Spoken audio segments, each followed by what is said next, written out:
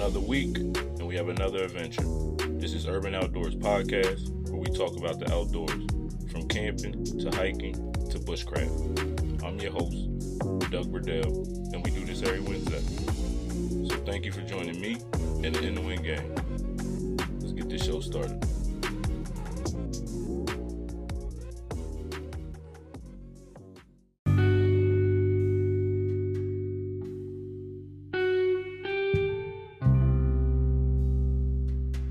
Thanks for joining me, ladies and gentlemen, on another week of Urban Outdoors, episode 2. If this is your first time here, thank you for stopping by. If you caught episode 1, thank you for coming back. So this week, we're talking about off-grid living. Are y'all about that life? I like to think I am. But I really never know until I push my limits. And that's what this podcast is about. Doing more than I did yesterday.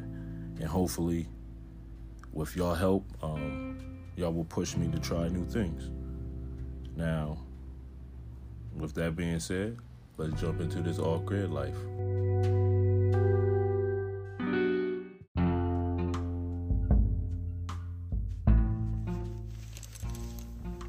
I think a good way to start off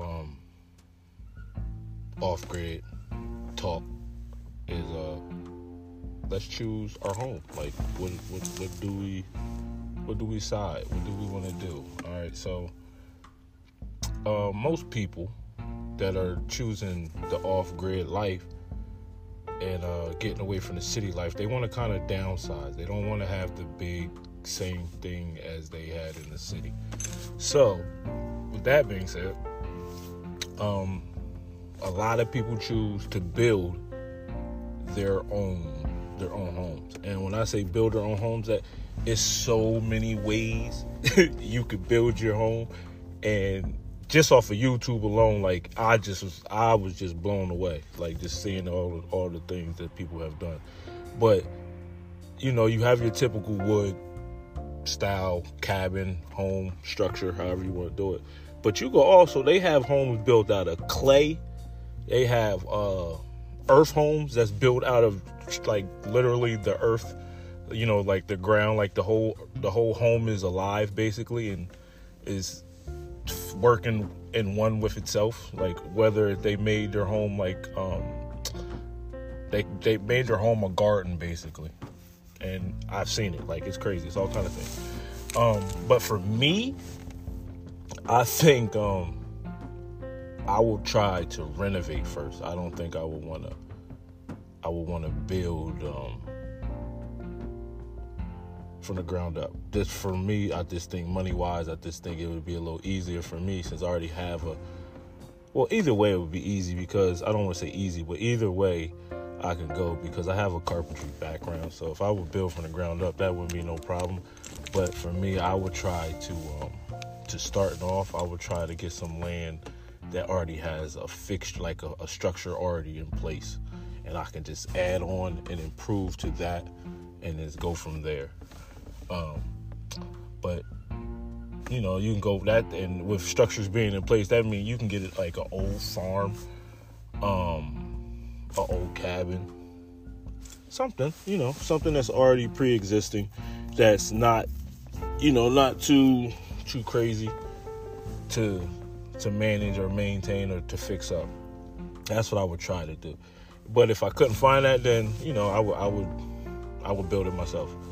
But I would try to do it with the most recyclable as possible. Like I would try to build my home with least cost.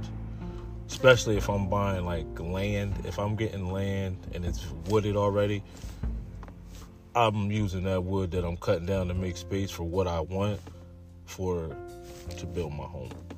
So I think that would be a good wise choice, to use what you have around you. That way you don't, you know, especially because that's the whole thing about going off grid. You want to cut costs of, you know, everyday living, which you're not using to build a house every day. But I'm just saying, if you can cut a cost while building a house, while cutting your cost, period, is always a plus to me, I think.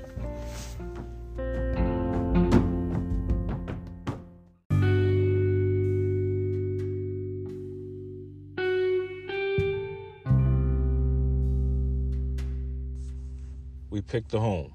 Now, after we pick our home, we got to power it. Now, we got 3 options with that.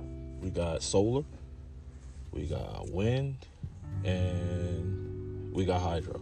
So solar meaning the sun, wind is the wind, hydro is water. For me, I would try to use solar and wind. I don't know. Well, solar and wind for sure I would try to use. If I'm close enough to a water source of that force that I can get the hydro effect, then I would probably try to use that too. I would use all 3 if I could, depending on, what my circumstances is. I would definitely try to use whatever I can. But solar and wind, I would definitely try because, solar, we get energy from the sun, and then when the sun goes down at night, typically, the wind blows. So you get that. That way you're always charging your batteries, and you always have energy to provide for what you need it for. Also, too, though, when you're doing your power, it's not like we're back in the city. You know what I mean? It's not like we're trying to power a 5-bedroom home. You know what I mean? So, like, you got to take that into account, too. So it's less that you're trying to power, or it might not. You might want to, let me take that back, because you might want to just have the same luxuries of the city, like homes, but just off grid. It's a lot of people that do that too. No problem. You got the money for it. Go ahead. But for me, I'm more of a off-grid living. For me is more simple. You try to take away from the whole fast life of the city.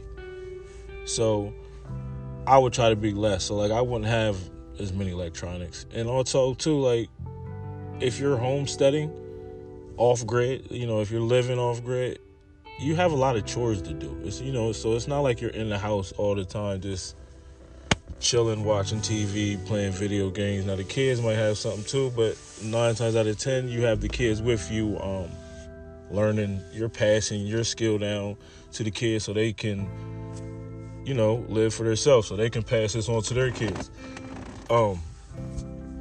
Also with power, is water. Like, what are we going to do? So we can build a well. Well, I don't want to say build a well. I'm sorry. Let me take that back. We could dig a well, and hopefully you can find water that way. Or you do like rain collection. And that's big. Hopefully if you're in an area that rains substantially enough. Or you could find like a fresh water source, like even like if you're using a hydro, if you have that hydro source, then that you can just bring that straight into your home with the water that's coming in. So rain collection was seen the most easiest to me because it's just a natural thing. It's not like we have to find it. It just happens, and we can collect it, and we can do that. So I would probably try to push for the rain collection. And well digging might be kind of expensive if you don't have the equipment to do it yourself, or if you don't want to try to get down there and dig it yourself, which I don't recommend that either.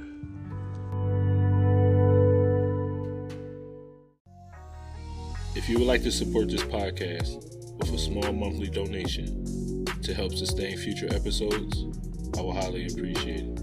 You can find the link in episode description for anyone who would like to show their support. And once again, thank you.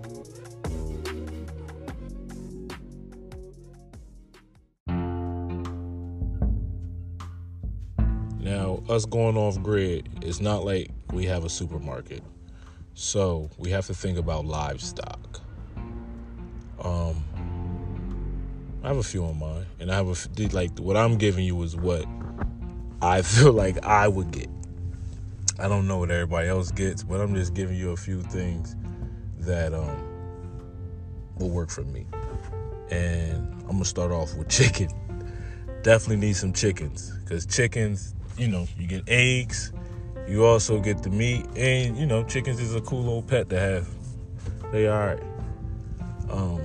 Fish is not fish. That's just off the land. Like, hopefully I would position myself somewhere where I'm around a body of water where I could fish and eat supply for my support my family that way too. Goats. I definitely want some goats. I would probably take the goats before the cows because cows is just more. It's just bigger. You need more space. Goats are littler. You don't need as much space, and I still can get milk from it. And goats eat up weeds, so that's good for you too, especially when you want to be your garden. You want them weeds. You don't want no weeds in your stuff. And goats have babies, so we could sell the little baby goats. Everybody like little cute baby goats. Who don't like a cute baby goat? You get them, sell them off. That's some money for you too. And also, you can get a cow. I mean, I know I said I don't want one, but if something happens, so way I got a free one, I wouldn't turn it down. I should have wouldn't. But yeah, speaking of goats, this is off topic, but I need y'all to look up fainting goats. Oh man, it's the funniest thing. If you ever want to laugh, just look up fainting goats.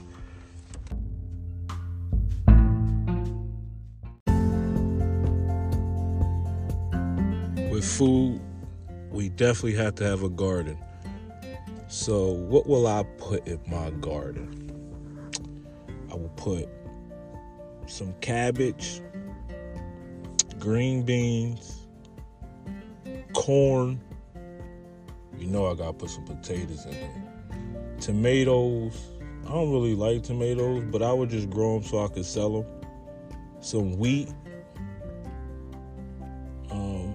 And herbs. Definitely herbs. You need herbs so you can heal yourself and keep yourself from even getting sick. So prevention. But yeah, you definitely need them. And what else would I put in there? Carrots. I like carrots. I think that's pretty much what I'll probably start with. And then anything else I'll pick up or whatever my lady would like to grow. I don't know. But that's what I would probably start with. I really would love to hear all y'all selections of, what y'all would do on y'all homestead or y'all, your off-grid selections. Like, would you build, would you renovate? What kind of power would you choose? What's your water selection? What kind of food would you pick? And what would be in your garden? Let me know. So I got 10 things we need to know if we want to start homesteading. We can call them tips. But number one, I feel like you got to be able to cook. And when I say cook, I'm not saying out the box. No, I'm talking about you got to be able to cook from scratch because you make everything out there. Like, everything is from you. You know what I mean? So definitely got to be able to cook from scratch. 2, preserving food is a big thing. You got to have preservatives out there because it's no supermarket, so it's not like we can go right up the street and get something, any, jellies or anything. So we got to learn how to make our own things out there. 3, gardening. That's just, self-explanatory. You just got to learn how to garden. You're going to need it out there. You need your greens, you need your vegetables, you need your herbs. You need all that. 4, meal planning. I know it sounds crazy, but with you living off grid and not being able to go to the supermarket, like, boom, just like that, it will help you budget. So if you plan your meals and what you're eating and stick to it, you know how much food you have for the year. or forever how long you want your budget to last. Like, you know what I mean? Until you have to restock or whatever. But meal planning, that's a big one. 5, I would say raising chickens. Chickens is a big thing because they're an amazing resource. Eggs, meat, and companionship for a lot of people, believe it or not. 6, I will go with goats. I already told you why. For the meat, the milk, the cash, and they kill weeds. 7, learn about herbs so you know which ones, what medicinal plants you can grow. What's gonna heal you, prevent or treat minor illnesses. 8, being frugal. Save money, y'all. And that doesn't have to go with homesteading. That's in life. Just be frugal. Number 9, you have to find a way to make money on your land so you can live on your land and just enjoy your land. 10, it's kind of like a double. It's goal-oriented and / organization. Like, I feel like you have to be able to set goals because it's just you out there. So you have a lot of things that you have to maintain and chores. So you got to be able to knock out your goals on a daily basis. And you want to be able to organize so you know what you're doing, where things go, things look neat. This organization just helps you a long way. So with that, that's my 10 things. I'm going to hit them for you again. 1, cooking. 2, preserving food. 3, gardening. 4, meal planning. 5, raising chickens. 6, raising goats. 7, growing herbs.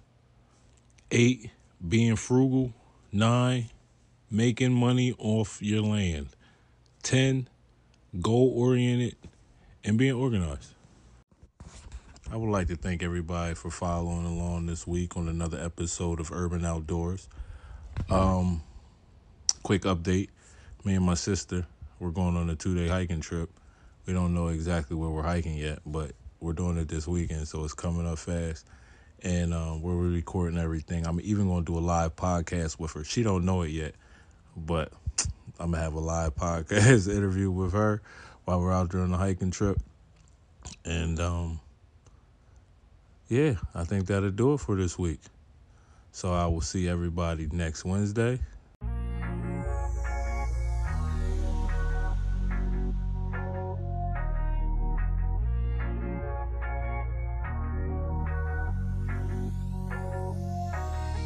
Well, that's all I got for y'all this week. Hopefully everyone will be back next week. And if you can, tell a friend about my show. I wish everyone the best. Let's make this week better than the last one. And remember, while they're in the house, we're in the wind. Urban Outdoors. See you next Wednesday.